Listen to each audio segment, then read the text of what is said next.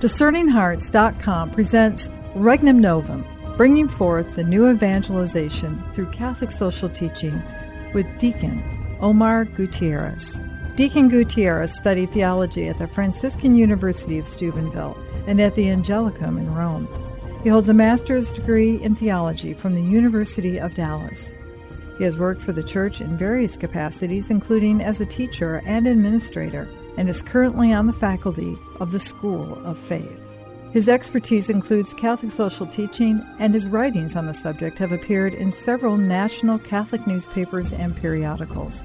He's the author of The Urging of Christ's Love, the Saints and the Social Teaching of the Catholic Church.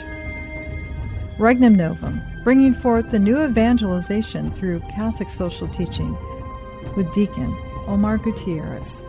I'm your host, Chris McGregor. Welcome back, Omar. Thanks, Chris. Good to be back. We're discussing Chapter 4, found in the Compendium of the Social Doctrine of the Church. We now look at the area of subsidiarity. We've talked about it before, but it is so important that we address this and have a clear understanding, because it really is the communal aspect of the Christian life. Yeah, the principle of subsidiarity, which the Compendium says is one of the oldest principles. Sometimes it's hard for us to remember where some of this stuff is coming from. The social teaching, started with Pope Leo XIII as a response to, certainly in the Industrial Revolution and the kind of unbridled capitalism that was hurting the common man and the worker. But it was also explicitly a response to socialism and communism. Pope Pius XI and Pope John XXIII, and certainly Pope John Paul II, they all struggled with and dealt with communism and socialism and dangers of that kind of materialistic approach to questions of justice. So the principle of subsidiarity is kind of a part of the answer to socialism, part of the answer that the Church puts forward as a way to avoid the dangers, the pitfalls of socialistic thinking. So what is it? The principle of subsidiarity argues societal problems, societal norms, societal issues are best handled at the appropriate level, which may oftentimes be the lowest level of authority. So a problem of the family, or simply the family structure, is best handled by the family, right? And not necessarily by the state coming in and taking that responsibility, the federal government or the international community coming in. It's best handled closest to the problem or issue as possible. And the reasons for that include the closer you get to the person at the center of the problem, the more likely you are to love that person instead of seeing that person as a statistic or as a means or as just one other cog in the wheel. So the Compendium will say this about the principle of subsidiarity, that it's among the most constant and characteristic directives of the Church's social doctrine, and it's been present since the first great social encyclical, which was Rerum Novarum. In 186, it says, the necessity of defending and promoting the original expressions of social life is emphasized by the Church in the encyclical Quadragesimo Anno by Pope Pius XI, in which the principle of subsidiarity is indicated as a most important principle of social philosophy. I mention those lines because it's important for us to understand this is not just one of the principles. At the very beginning of our last episode, we talked about the Compendium says you can't just pick and choose which principles you like. This principle, subsidiarity, says the Catholic social teaching is the most important for social philosophy. We cannot ignore it. It has to be the center. In fact, what Pope Pius XI says is that to violate the principle of subsidiarity is a grave moral evil. And those of you who studied your catechism or a catechist, you know grave moral evils are part of the conditions for mortal sins. This is serious stuff. Give us an example of a subsidiarity. What does that look like? Sure. Well, let's take, for instance, there's a nonprofit group called the Family Initiative. The way it's structured is, instead of simply giving, let's say, a family that's struggling economically, welfare monies or various things which are necessary for a social safety net, why not encourage the families to work with other families in their community to help bring themselves, in a sense, out of poverty?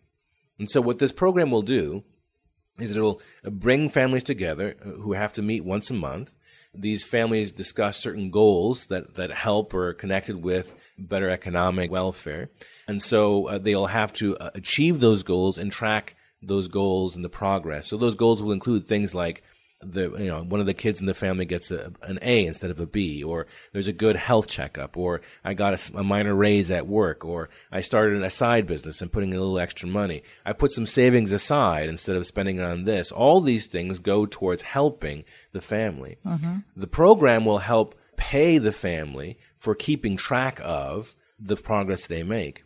Over time, the family begins to create habits and see virtues and see progress toward them reaching a kind of financial independence. And what's more, they learn from the families they're talking to every month on where to buy cheaper milk or these sorts of things. As a result of this program, which was first started in California, the San Francisco area, families who were at one point in time on welfare and Section 8 housing, etc., saw their incomes increase significantly. And what's more important is they saw their savings increase several hundred times more in just a matter of 3 or 4 years.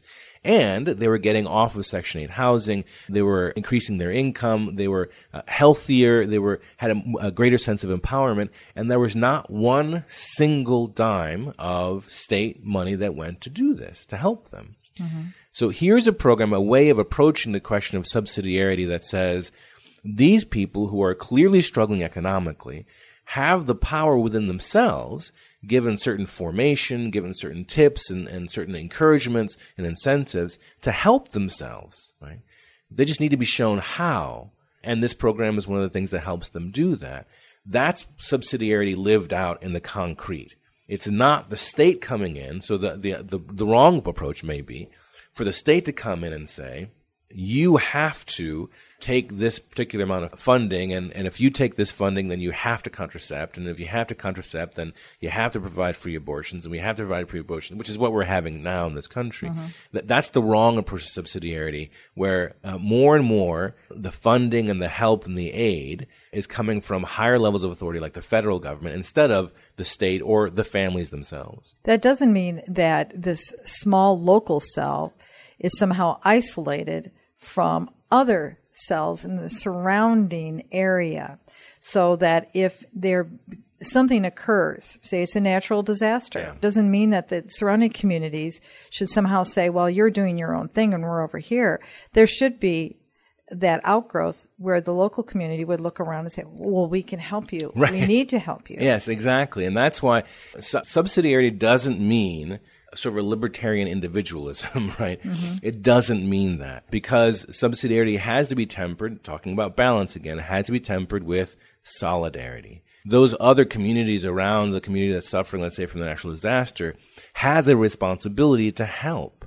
And so they help in a very direct way. The difficulty is, the danger ends up becoming when that help is separated from those communities. So, and it's not the case here in the United States, but if you had a federal government, let's say, who was giving aid in a time of natural disaster in a way that made it impossible for other local communities to help that needy community, that's a violation of subsidiarity as well. Even though somehow there's a sense of the taxes of solidarity go to help that local group. If I am not allowed to take up my own responsibility and help my neighbor, you're violating my right to subsidiarity. On a bigger scale, an example of this might be, I pay into a certain fund, whether, say, example, taxes, and foreign aid is given to a third world country. If the government in that third world country, which has happened, unfortunately, retains those funds, and the people there are still suffering, I can't turn my back on the people suffering because I said I gave money already. Yeah, I already did my part. This is right. This is why subsidiarity is so important, because the money is given to that government. It should be going to the people, or it could be going to local groups within that country instead of to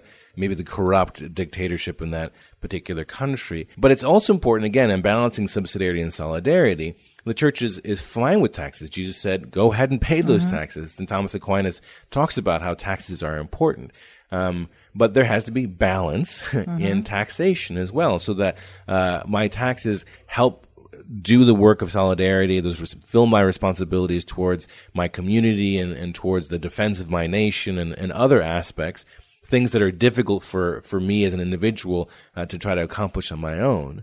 At the same time, if I'm taxed too much, that it makes it impossible for me, for instance, to then do charitable work or to direct that money towards this or that effort, then that takes away some of my subsidiarity. One of the interesting things that was mentioned in Caritas in Veritate by Pope Benedict XVI was the suggestion, and it's nice that the Holy Father offers these, the suggestion that perhaps a certain percentage of the taxes we pay to our government could be set aside, and we get to choose where those taxes go, specifically to the arts or to education or to military spending or to this or that, the other thing, so that we have a greater sense of control over a certain amount of the taxes we pay to the federal government, so that we can sort of, again, show that sense of subsidiarity and control over the money that God has given us. We'll return to Regnum Novum with Omar Gutierrez in just a moment. This is Dr. Anthony Lillis. And Chris McGregor, and we invite you to join us in a once-in-a-lifetime Discerning Hearts Trinitarian pilgrimage throughout the Holy Land. This will be a unique opportunity for contemplative prayer, spiritual teaching, and fellowship in one of the holiest areas on the earth, the places touched by the lives of Jesus, Mary, and the apostles. During this time, we will also walk closely in the company of the prophet Elijah through the most miraculous moments in salvation history, our history, which would later become pages in the gospel. Along with Sister Magdalene Balduc of the Community of the Beatitudes, the community of the famous Father Jacques Philippe, we hope to lead you into a new encounter with the great mysteries of our faith and a renewal of your devotion to the Lord. Join us May 26th through June 2nd, 2020. Please visit discerninghearts.com for a full itinerary and learn more about the contemplative Discerning Hearts Trinitarian pilgrimage to the Holy Land. A prayer of St. Ignatius of Loyola. Take, Lord, and receive all my liberty, my memory, my understanding, and my entire will, all that I have and call my own. You have given all to me. To you, Lord, I return it. Everything is yours. Do with it what you will. Give me only your love and your grace. That is enough for me. Amen.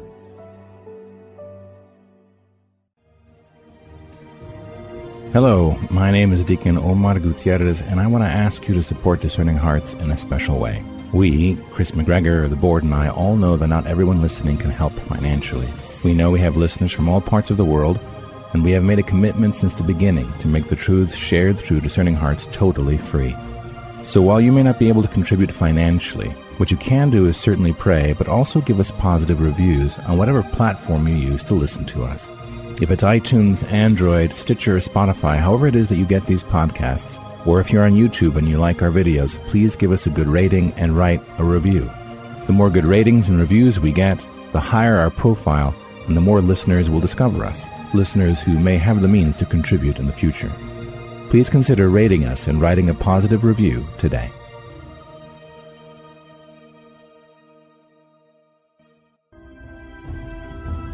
We now return to Regnum Novum with Omar Gutierrez. We're called to be attentive to the cry of the poor. Yes. And not to just turn it off. If you do, it's difficult when you're in relationship with Christ not to hear that cry. Because as in Galatians 2:20 says, it's not I who live, but Christ who lives in me. Exactly. If you begin to hear the cry that he hears, because the saints will tell us, he has no other ears but yours, no other eyes, no other hands, no other feet. Yeah.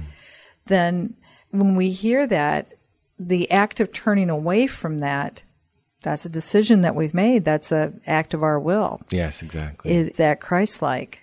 And that's what we have to struggle with. Yes, right, and that's where this relationship of Christ then leads to participation. I mean, it's one thing to talk about these things, but the corollary to this notion of subsidiarity, which is an important thing for us as Americans to hear about, and we can talk all day long about what the federal government shouldn't do or what the international government shouldn't do or the state government shouldn't do. But if they're not responsible or they shouldn't be the first responders to the poor or to natural disasters or whatever, then it really is our responsibility, which means, guess what? We have to participate, right? Mm-hmm. We have to act. We have to step forward. We have to lay our lives down in our own sense of comfort, just as Christ did, so that we can go and help the poor and build those relationships. It's very easy, and this is not a knock on anybody. It's very easy to write a check and send it off to help the poor. That's necessary. It's important we do that. It's much more difficult, and I think we need to think about how much or how little we're doing this. It's much more difficult to meet the poor, be in a relationship with them, and try to create those long-standing relationships that actually do help empower and help provide dignity to the poor and help do more than just meet the material needs, but also the psychological and spiritual needs. Again, and this is why there's that interconnectedness between the different principles. The common good is not just about getting food on the table. It's about the spiritual. It's about the psychological. It's about the soul. It's about the spirit. So we need to address both those aspects. And in the formation of not only the individual but the family, that continual reassurance, belief, knowing that our prayers have power, so that when we hear the cries of the poor, that not only is the response, as you've said, the writing of a check, which is very important, but also the bringing of that in that family prayer, not only the needs of the family, but the needs of the poor that are around, an awareness of the situation, the setting, hearing the news at night, not running from it, but listening to it, and then bringing that into the bosom of the family prayer to be lifted up and offered and interceded for. Right, and that's, again, we've talked about this a little bit already, but again, it bears repeating because this too is part of participation, and that's that notion that sometimes we're convinced that participation is just about the check or just about doing. It's also about praying. And subsidiarity, as the church will say, has to start in the home. The family is the central cell of society, the most basic cell. Unfortunately, in our country, we have this culture, this rugged individualism kind of culture, where we think that the fundamental cell of society is the individual. That is not the church's teaching.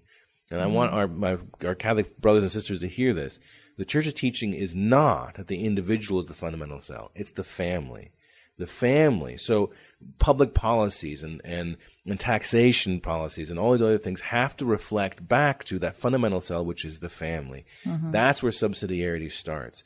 So while we're in the family then, we're looking at subsidiarity, we need to make sure that the families we have provide the formation necessary that fosters the sense of common good, universal destination of goods, participation, but more often not solidarity, so that in our prayer, around the table at dinner time or at night when the kids are gathered, that we voice our concern for the poor, those who don't have enough to eat, those who are struggling in their marriages, because that's a kind of poverty as well. All those things have voice and are and enter into our spiritual lives as a family.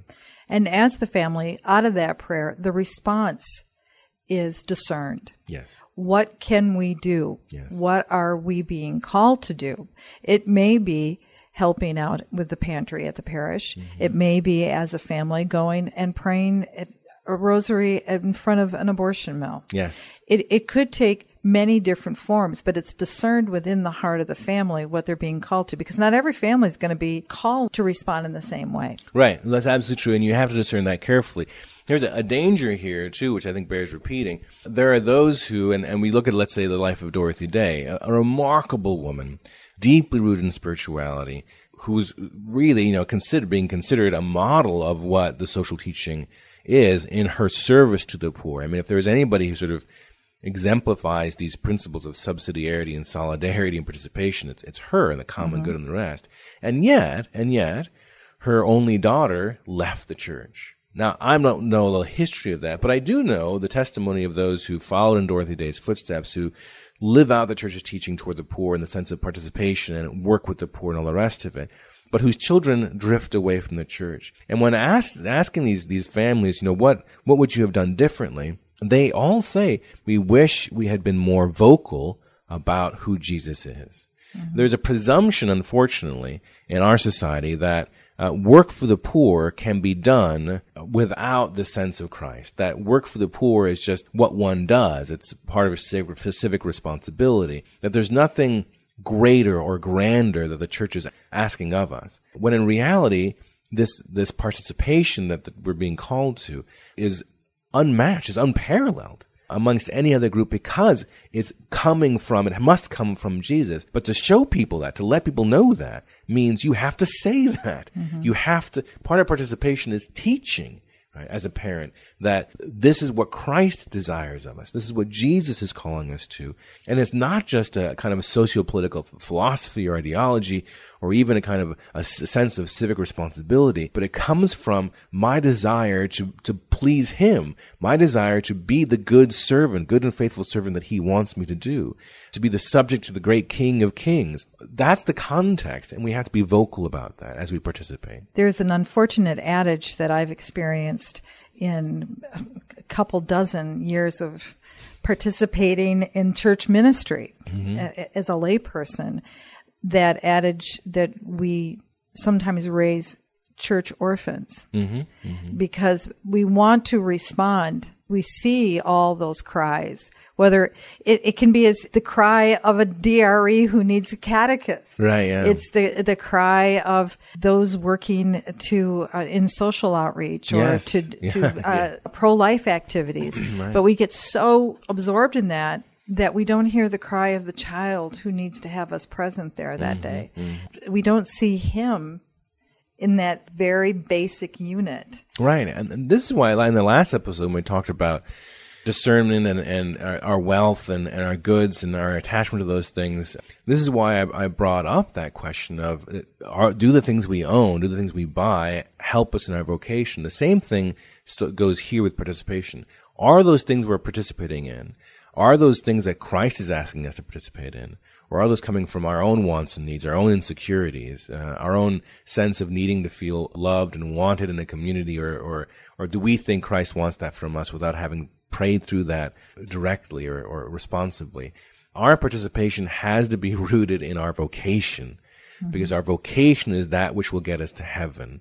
And yes, this work for the poor is part of that too. If we don't, says Christ, if we don't participate in helping the poor and helping the little ones, right, which are Him, then we could end up in the wrong place, right, in hell. But those little ones are who He reveals to us. Those little ones may in fact be our little ones at home. So that's where we have to discern that within the context of our vocation. Yeah, I keep thinking of St. Francis of Assisi, who, in having that relationship with Christ, so desperately wanted to serve Him that when he heard rebuild my church, he literally started rebuilding a church. That's right. And at that moment, that's a great analogy. at that moment, that's exactly what Christ needed Francis to do. Yeah, right. So that he could show him the bigger picture down the road. Right, exactly. So who knows, when in that encounter, when you encounter Christ in that prayer, what is it He's showing you? And sometimes we look at the big picture. I got to go solve all the problems and solve the big picture. Right. Maybe He'll teach you, as He did Francis, in just that one brick at a time. That's and then all of a sudden, then the one person came to him. That's right. And then another person came to him. And he encountered. Our good friend, Monsignor SF, has said before that when we're talking about living the Church's teaching out, here's a man who knew Mother Teresa, was a spiritual director, etc. This man knows. Right? He said oftentimes the most difficult participation in subsidiarity is with members of our own family. Start there, right? Start there in participation. Maybe that's where your vocation is to be a good sister or brother or aunt or uncle or whatever it might be. Start there. Repair those wounds. Participate in the social teaching by doing that kind of love, because part of what the Church teaches is that it's in Scripture. If we have something against our brother, we cannot possibly bring up a worthy sacrifice.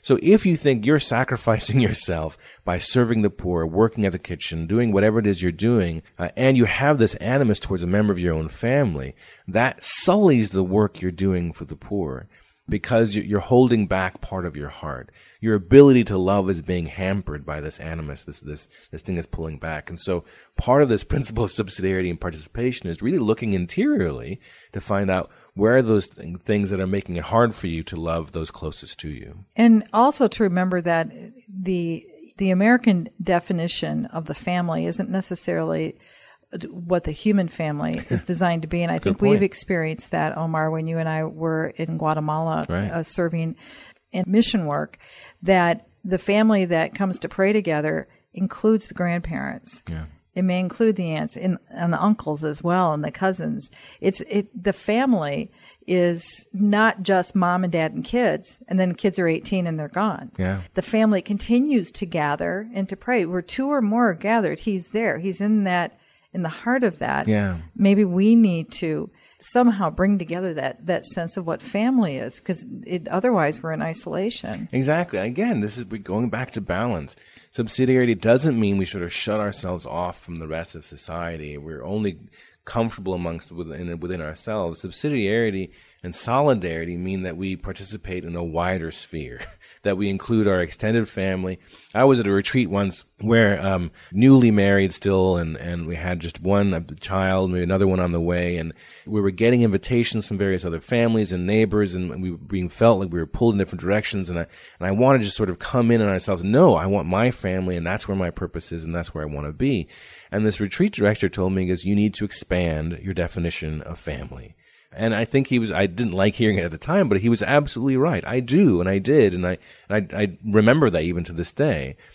Precisely because we have this tendency in our country to want to sort of, I think even just naturally, just to kind of come in on ourselves and stay with what's comfortable, instead of allowing ourselves in subsidiarity and solidarity to make the sacrificial act and go outside and participate in the lives of others. And anybody who has small children, too, when you do come together to pray over very concretely what will our response be, they have a way of breaking us open. Yeah, that's right. Very true. They have a way of challenging us to do the mages. Yeah, yeah. And why can't we do this, Mommy? Shouldn't we give them this? Shouldn't we go there? And how hard it is for the parent sometimes. I mean, think about that. Before you say no, could that be the voice of Christ in them? Just kind of trying to eke out a little bit more magus from us. That's right. That's how I found, and we've talked about before, I think, is that's oftentimes how our Lord speaks to us, is, again, in the context of vocation, speaking to us by those he's placed in our lives. Our children are a gift to us. They are from God, right? So naturally, God's going to use them to speak to us and speak to us of any number of things, sometimes some sad truths, but some joyful truths and some challenging truths and some great invitations to reach out a little bit more. My own son, for instance, wanted to go to Mass. So every day. So, you get up extra early and go to Mass because that's what was coming from him and his heart. So these are invitations that we want from God, and so we should be open to those invitations that come from our friends, our family, our neighbors, those in our parish with whom we've begun to build relationships. But those invitations can't come if we don't build relationships, if we're not aware and work towards those relationships. They may not even realize they've left. Yes, exactly. No, I know people whose own parents never practiced a single day of their faith at all, but because of their memories of a grandparent taking them to Mass or praying the rosary or passing on prayer cards or whatever it might be, because of that, those associations with their grandparent, when time came many years down the road for them to hear the word from some other Catholic or to know a Catholic, they were that much more open because they associated the faith with their kindly grandmother or grandfather who took care of them, and they thought it was important. So maybe this is time for me to maybe think about this more clearly.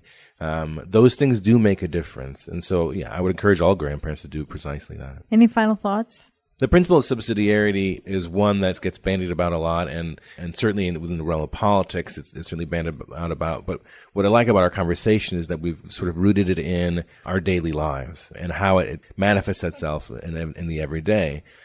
And so as we're looking at our day and how we participate and how we engage in solidarity and engage in subsidiarity, where are those relationships in our lives that are wounded, that are maybe keeping us from being able to participate in our families, in our extended families, in our neighborhoods? Where are those wounds in our relationships with family in particular? What's God asking us from us? Sometimes those wounds are wounds that we can't do much about right now. The other person simply closed off, and there's not much we can do for them but to pray. But at least let's pray, right? So I would ask that as we're discerning how to live out subsidiarity and solidarity and participation, maybe to start thinking about where those wounds are. And in this chapter, chapter 4, closes off part 1 of the compendium. In part 2, we start to look at more specific areas of human living. And the very first area we'll talk about, it will be family. So before we get to that, where are those aspects in our lives that are wounded? Thank you so much, Omar. You're welcome, Chris. You've been listening to Regnum Novum, bringing forth the new evangelization through Catholic social teaching with Deacon Omar Gutierrez. To hear and or to download this conversation, along with hundreds of other spiritual formation programs, visit discerninghearts.com.